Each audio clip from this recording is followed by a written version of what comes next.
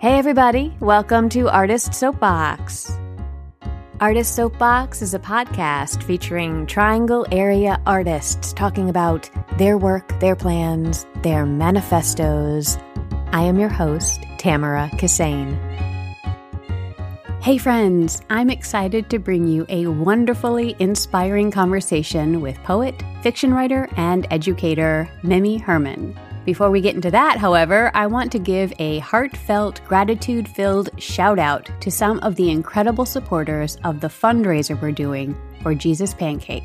I also want to encourage you, yes, you, to contribute to our Indiegogo campaign to make that original 9-episode audio series. See links in the show notes for more information.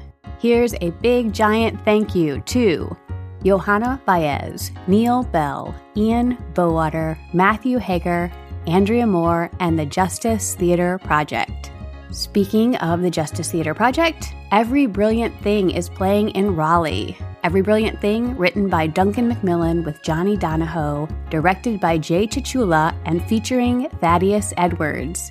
If you've been a longtime listener of Artist Soapbox, you'll recognize Thaddeus. He's been on the podcast several times and was featured in the Master Builder audio drama. I attended a rehearsal of Every Brilliant Thing, and I left feeling moved and inspired. See the show notes for links to tickets. Every Brilliant Thing is playing October 8th through 24th in Raleigh.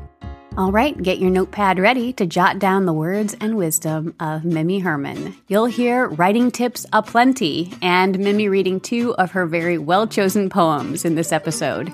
Mimi has the incredible ability to combine compassion, craft, and play in her teaching and her writing. You'll hear her speak about writing in these extraordinary times and the value of taking a poetry nap.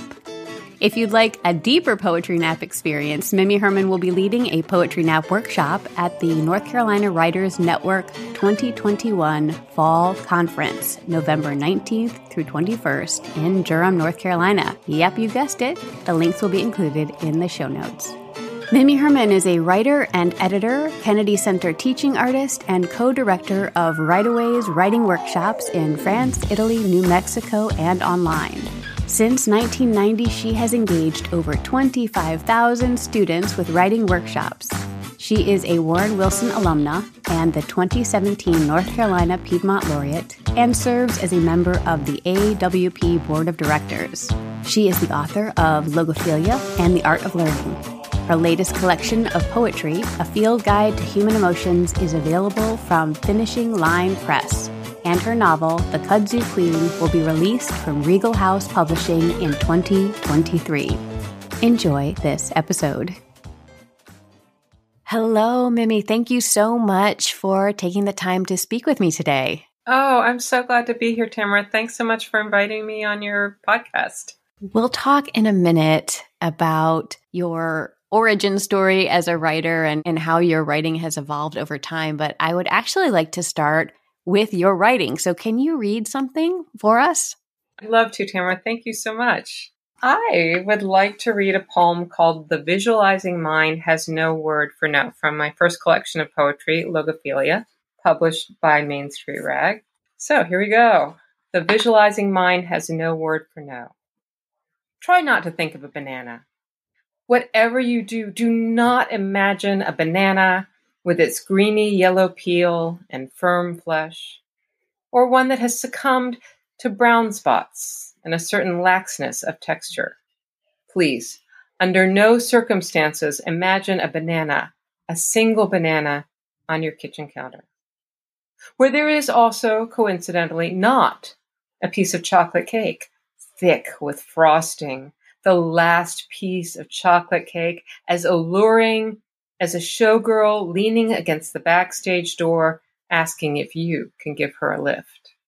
Say to yourself, I will not eat that piece of chocolate cake, that last piece. I don't need it. And as soon as you've opened your mouth, it's gone, startling you with the swiftness with which each bite leaps onto the fork and is conveyed to your mouth to descend down some long, dark road that leads directly to your hips, where it will take up residence for a good long time, because morning after morning you will remind yourself not to sleep in and we'll miss the gym, which is probably not a bad idea since it gives you more time to tell your children not to touch the stove and to get out the salve that you'll surely need. Thank you so much. Oh my gosh, that tickles me. I love it, especially because it's such a great piece for audio. I also, in addition to these podcast interviews, I write and produce audio dramas. And so part of what we're trying to do is to invite audience members to add that internal visual landscape just by providing them with the words. So we're kind of provoking them to think of the banana. And with podcasts, I think we're inviting audience members to imagine what it's like for two people to sit across the table from one another and have this conversation. I love many things about what you wrote. One of the things that tickles me so much is just this playing with this idea of the world that we can create for ourselves, almost against our will, right? We just kind of come up with story and with visuals. Tell me why you wrote that poem. Oh, another great question. I used to teach at a girls' boarding school, which I don't recommend. Girls are definitely not nicer than boys. And we would have special guests come into the wilds of central Pennsylvania where I taught at a school that shall remain nameless. And one of the women who came to speak to the girls was a visualization expert.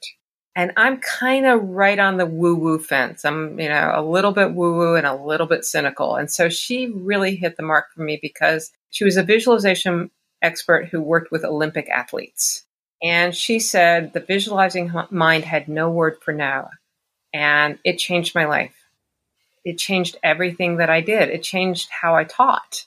Because instead of telling kids not to do something, I think about what I'd like them to do instead or ask them what they could do instead. And it works. It just is the most common sense thing that I can think of. But I also think it's hilarious that you can't not think of something. So it's fun to tell people not to think of something and then watch their faces. The minute I start the first line of that poem, every time I read it to an audience, I watch their faces and there's eye rolls because I can't help it. Right. That's a parenting trick too. Instead of saying, don't run. It's walking feet. But I'm really glad that you reminded me of that because I don't think about that in terms of myself. You know what I mean? I think that's what I say to a 3-year-old, not that's what I say to a 36-year-old. And really, it still applies to us as human beings at any age. Absolutely. So back to you. Can you tell us how you came to be a writer, how you discovered that you are a writer? Well, for me, it's all about teachers, which may explain why I teach now. I was the shyest kid on the planet.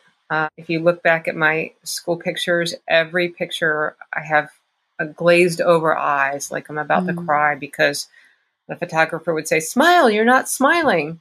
And then I would feel like such a failure that I'd start to cry. Oh. And I never spoke up in class. And I had this teacher, Miss Stevens, in 4th grade at E.C. Brooks Elementary School in Raleigh. And she was magical. I mean, if you're old enough to remember, I think it was room 222. She looked a little like Karen Valentine with a straight, dark hair, center parted. And she was just kind. And she was the first teacher that had ever seen me. Not just the first teacher. I think she was the first adult outside my home that saw me as a person. And she taught poetry, which, now I know happens in 4th grade. But for me, it was all about Miss Stevens. And so she taught us how to do haiku and other kinds of poetry. And honestly, if she taught nuclear physics, I'd be a nuclear physicist right now because I was so in love with her that I just fell in love with poetry. So you add that to a tortured adolescence, lots of emotions, lots of words, very verbal family. And everything became a poem. Everything ended up on the page, in a journal, something. And then it started to feel like, oh, this is not just something I'm doing for me, for therapy. People like these poems and they may have an audience. And what can I learn in the way of craft and skill? And so fast forward to UNC, great writing teachers, a switch to fiction, and then Warren Wilson's MFA program and fiction there. And I've been writing fiction and poetry ever since. I love that story. Let's have some gratitude for Miss Stevens. Yeah. I've spent so much time trying to find her. But anybody who was named Miss Stevens in, what was it? 1972 is going to be really hard to find now. Well, I'm sure she feels all of the positive energy that is being sent to her because it's such a beautiful story. Thanks. Maybe she'll hear this. Maybe she will. Miss Stevens, if you're out there, get in touch.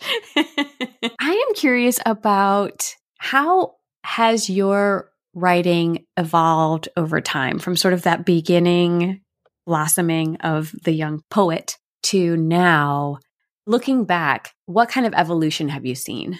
Yeah. So for one thing, there was the switch to fiction. Again, it was all about the teachers because I wanted to study with Doris Betts at UNC and she only taught fiction. So I had to learn to write fiction and then discovered that that felt comfortable too. She used to say that people were either fiction writers or poets, but rarely both. But I feel like I'm really comfortable with both and they do different things for me. For me, poetry is about trying to understand how the world works. And for me, fiction is listening to a voice tell a story and then running around behind that person as fast as I can till I get the story on the page.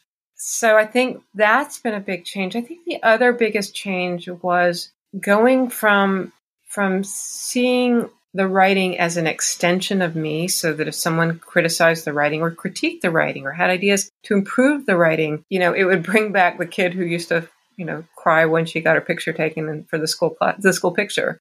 And I would feel like a failure and I would be really upset. And now I revel in it. I love it when people look at something I've written. And as we say in Write-A-Ways workshops that I co-teach, when they look at it and they try to see what will help it be what it wants to be when it grows up. What is that piece trying to do? And so the piece is no longer another body part. It's something I've made, and so much of it happens in the revision. I'm a reviser by nature, and I'm an overwriter.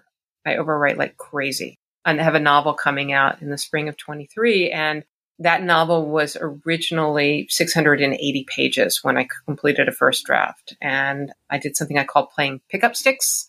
Can I pull out this word, this phrase, this sentence, this character, this chapter, this subplot, and got a 680-page novel down to under 350 pages. So I took a book out of that book.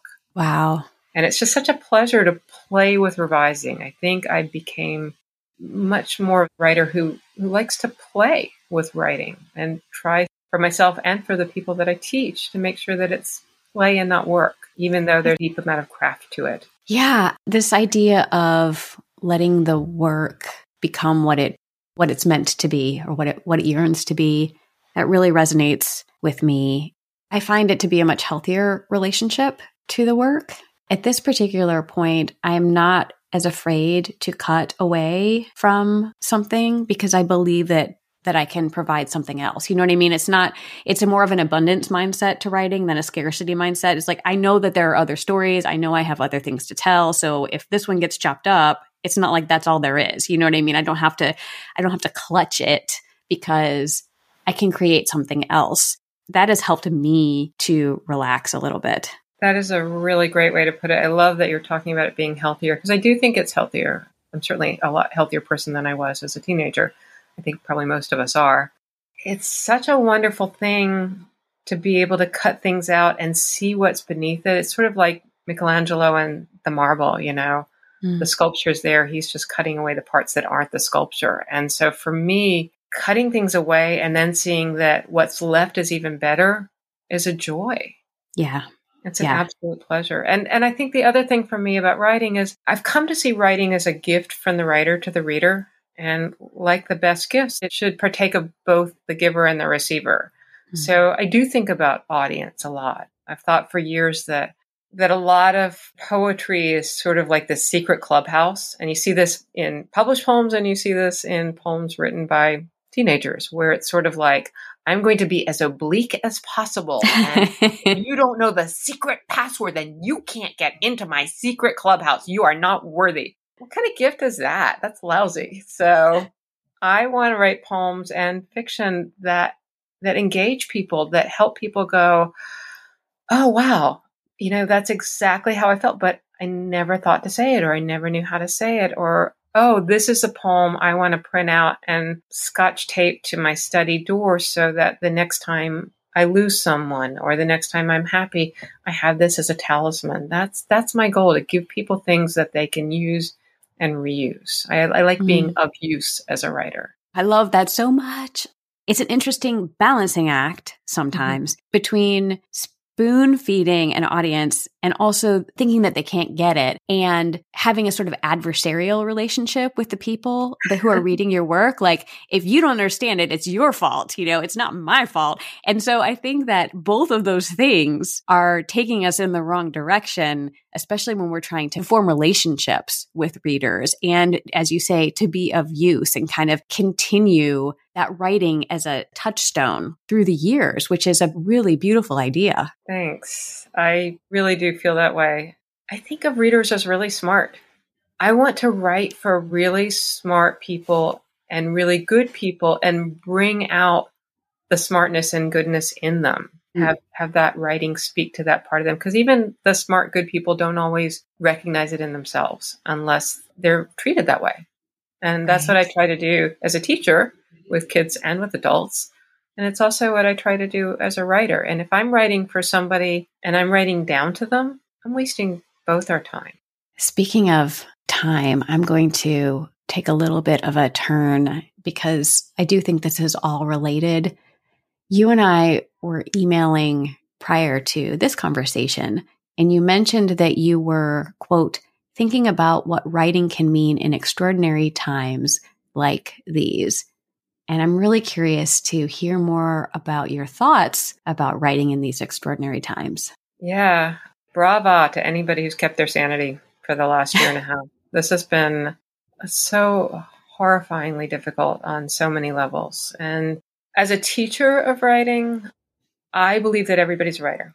I believe that everybody can do any art form. There are things you may want to do more than others, but we can all do it. And so my job as a teacher is to draw out the writer in each of my students and figure out what their subjects are and how to teach them enough craft so that when they look at what they've written, they feel like, yeah, I said what I wanted to say the way that I wanted to say it. And it can carry that information to a reader. Sometimes I think about a piece of writing as a wheelbarrow, and it's carrying meaning from your head and your heart to your reader's head and heart. And you're trying to move as fast as you can so that you can get that wheelbarrow to the other person. But the wheelbarrow is kind of leaky. And so craft is what patches those leaks and technique. And those are the things that I can teach. And I think we all have a need to be heard and we all have a need to be seen. And during times like these, that's even more important. And so what I want to do as a teacher of writing is to help other people be heard and seen. I mean, to be a first listener for them and then to help them write so that they can share with others. And what I want to do as a writer is to help people see themselves in what I've written and to help people make it through. It's so hard to be alive right now. There's so much grief and so much fear and so much anger, and we need to listen and we need to have places where we can listen. Yes, absolutely. I love how this beautifully segues into the workshop that you are going to be leading at the North Carolina Writers Network's Fall Conference in November. And the title of your workshop is Poetry Nap. Would you tell us a little bit about that workshop and what inspired you to create it? Absolutely. I mean, who doesn't need a nap every day? Right? We all need those naps. So I can't even remember what made me create it in the first place. I've done this workshop so many times from like third grade through adults, teachers, lots of different people. And this is one of my very favorite things to do. So it's basically this guided relaxation that turns into a guided visualization. And you kind of just relax so that you're awake, but you're still hearing my voice. I will talk you through it. And then when you wake up, you've got the images, you've got the ideas, you've got the poem, or it doesn't even have to be a poem. It can be prose. It just sort of takes you through so that you've got the piece. Because I think one of the hardest things about writing is what I call the blank page disease, where you're staring at a blank page and there's nothing there. And so with this, you get kind of a twofer. You relax and you've got something to put on the page immediately the minute you open your eyes. This one is about, well, know what? I'm not going to say too much, but it's about water. So there's a flow to it. but I've done other ones about other things so they can be focused on different subjects or different things to think about. And it always results in some of the best poetry I see. It's always about a persona poem. That's what my poetry naps are, although I suppose I could do them doing something else. And what I've discovered is that the writer comes through the persona in a way that is so much clearer than if you'd ask that person to talk about themselves. So it's a really quiet joy. And the readings at the end of the workshop are always wonderful. And I recently gave a poetry reading and somebody said, I just want to tell you, I took your workshop and I thought it was a little woo-woo at first, but I wrote this poem and here's where it got published. And it just came out this week. It's sort of a no-fail way to write. To go back to what you were talking about at the very beginning, I also am half woo and half cynical. And so I think it's about dialing in the right amount of woo here. I have to confess that I definitely hit the sack when I'm stuck as a writer. I'll get in my bed and I'll lay down, and the objective is not for me to sleep. It is to relax and think about what I'm writing and is anything going to come. That's where it arrives. If I'm sitting at the computer, I can't always grind it out. But if I get in my bed for a little while and I have something close to me, a notebook or a phone or something like that, so that I can capture what I'm thinking, it almost always delivers for me. 20 years ago, I would not believe that to be the case because there's so much pressure to be highly productive and have a high word count. So it seems that relaxation and writing would be in conflict as opposed to supporting each other. So have you gotten resistance to this idea? I haven't gotten any resistance to it, but I can see how there would be. I love that you use the word grind because that's often how it feels, like these are coffee beans and the only way you can come up with something useful out of them is to just grind them. But I don't think that's the most useful way to write. It is so hard to write. And I think anything that makes it easier and that allows the ideas to come is worthwhile. And once you get started, you'll keep going. Another thing that I love to do for myself, like the poetry nap is something that I walk people through. I talk people through. So I have never actually taken a poetry nap myself, sadly. Mm-hmm. But what I do is I walk. And I walk in the woods. I walk in the woods with a friend and we talk and talk and talk and talk. But I also walk in the woods by myself. And that's when the ideas come from me. Like if I'm moving. I used to be a pretty serious swimmer, and when I would swim, the same thing would happen. If I'm moving, I like to say through liquid, because in North Carolina, you're pretty much, every time you're outside, you're moving through liquid with all the humidity. But if I'm moving and seeing things or in my mind as I'm moving, that's when the ideas come. And the poetry nap is part nap, part journey. And I think that's part of why it helps. It's not just that you kind of lie there. You're lying there and you're having a dream. Something's happening. It's an active engagement, but it's at a different frequency. And our subconscious is so much part of our writing that if you close it out of the room while you're trying to write, you're basically trying to write with a pencil stub. You're not going to get much out. I'm a big proponent for the walking. Shower is also, I'll get some good ideas in the shower, or, cleaning, moving around. It's some sort of distraction and kind of giving over again to this idea that it's not just something that I need to push out of my brain or my body, but it's something that can float outside of me and I just have to capture it with my little brain net. You know what I mean? Oh, I love that. Absolutely. So what would you recommend to somebody who might like to get a taste of a poetry nap, but they're unavailable to walk with you through it? Do you have a little mini tip that you could share? Well, as I said, a walk often does a lot of the same thing. Another thing I really like is my sister some time ago told me about Insight Timer, this app, and it's for meditation, it's for yoga, it's for all sorts of things. And I love Yoga Nidra because it's like Savasana without having to do all the work. You don't have to do the whole yoga class and then have the Savasana at the end. You get the Savasana right off the bat. And that is kind of a poetry nap, actually. And so on Insight Timer, there's this woman, Jennifer Piercy, who is amazing And she does these sleep and waking yoga nidras. And I had this idea that there are people that are just born healers. Here's my woo-woo side, okay? My woo-woo with the arched eyebrow. So I had this idea that there are some people who are born healers, and sometimes they become doctors or nurses, or sometimes they become teachers, or sometimes they become...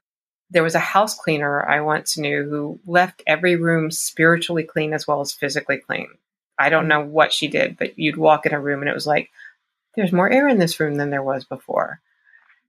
And so Jennifer Piercy is, in my mind, one of those healers. And so she will walk you through this entire relaxation thing, much as I will do in the Poetry Nap workshop. In her case, it lets you sleep, or it lets you face your day waking more effectively. But I had this idea that it could be also really useful for writers. So, working with her, listening to what she does on Insight Timer, or going to a Yoga Nidra class or something like that, anything like that. And I guess the simplest way that you could do it would be to just relax your body one piece at a time. Squeeze your feet and relax them. Squeeze your calves and relax them. Squeeze your thighs and relax them. And maybe set a really quiet timer for 15 minutes on your phone. Just see what happens when you relax like that, when you kind of quiet all the clutter. Right. Thank you so much for that suggestion. As you were talking about it, I was thinking about having to convince myself to do this type of relaxation. The way that I have to convince myself, and I'm curious if anybody else would feel this way, is that it's an investment. It is part of the process. It will yield results. If I do this for 15 minutes and I contract and release parts of my body and I lay down on the floor and I let my mind go, I am serving my process. It is not a waste of time. It is not me indulging myself. It is actually something that will aid me in what I'm trying to do. And so I always have to get myself over that hump of resisting. Like, we never stop. We never, you know what I mean? Yeah, absolutely. And another way to think about it is, as a writer, you're an athlete. And nobody would enter a game without warming up first. So you don't want to strain a brain muscle. Take a few minutes to warm up your brain before you start writing, and you're going to play better. And I only have one brain muscle, so I really need it to not be strained. Yeah, exactly. If that's out of commission, we're in trouble. Right, exactly. Mimi, I'm wondering if you could tell us what is next for you, and if you have some additional writing that you would like to share. Yeah, well, I'm so excited because as dark as these times have been, I've gotten some really great news. I had a newer collection of poetry published called A Field Guide to Human Emotions, and I'd like to read you a poem from that in a moment. And I have a novel coming out, Regal House Publishing, in the spring of 23. Field Guide to Human Emotions came out from Finishing Line Press. And Kudzu Queen, which is a novel that I adore. I'm so excited about. It's set in 1941, and it's a sassy girl named Maddie Lee Watson, who is the protagonist and narrator. And there's a man who goes around the country promoting kudzu as this wonder plant, which is actually completely true. Kudzu was this amazing plant that farmers were convinced to plant, and the CCC planted it along railway embankments right around the time of the Dust Bowl so that the good soil wouldn't blow away. And it was this wonderful thing. And there were these men that went around the country promoting it and having kudzu festivals and sort of small town beauty queens. So Maddie wants to be the kudzu queen, and she wants the kudzu king to fall in love with her until she discovers his dark side.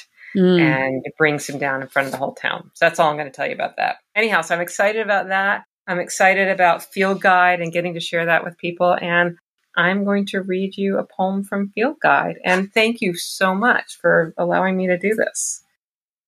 I'm going to read you Anxiety, because heaven knows we are suffering from a lot of anxiety these days. I feel like that's kind of our way of being right now. So here we go. Anxiety. Anxiety sets its watch ahead by at least a minute, though often weeks. Anxiety is one foot in a concrete boot and the other trying to get away from someone who is not yet chasing it, but soon will be. Probably. Anxiety has an itchy WebMD trigger finger, which it diagnosed itself. Anxiety is all about the symptoms. If you meet anxiety on the street, be sure to say hello, otherwise it will spend all day wondering if it's done something to alienate you. Anxiety is the bastard child of terror and dithering. Abandoned by its father and raised by its mother, people mistake it for an idiot, but it knows more than you think. Anxiety will never intentionally deceive you, though it has been known to be mistaken. Thank you so much, Mimi, for reading that. It actually has lessened my anxiety. So just hearing it is really, what a relief to have that outside of me and personified. Thank you so much for this conversation and for the work that you do. I can't wait to read what is coming next for you. And we can talk again in 2023, if not sooner. Tamara, thank you so much for having me on your show. I have loved it. It's been such a delight talking with you. And thanks so much to everybody who's out there listening. I hope someday to meet you in person when all this passes. One more thing before we go. As of this recording, we are only 9% funded for the Jesus Pancake audio series, and we only have 10 days left. If you would like to help us make wonderful audio delights for your ears, please see the link in the show notes to the Indiegogo campaign. Thanks so much.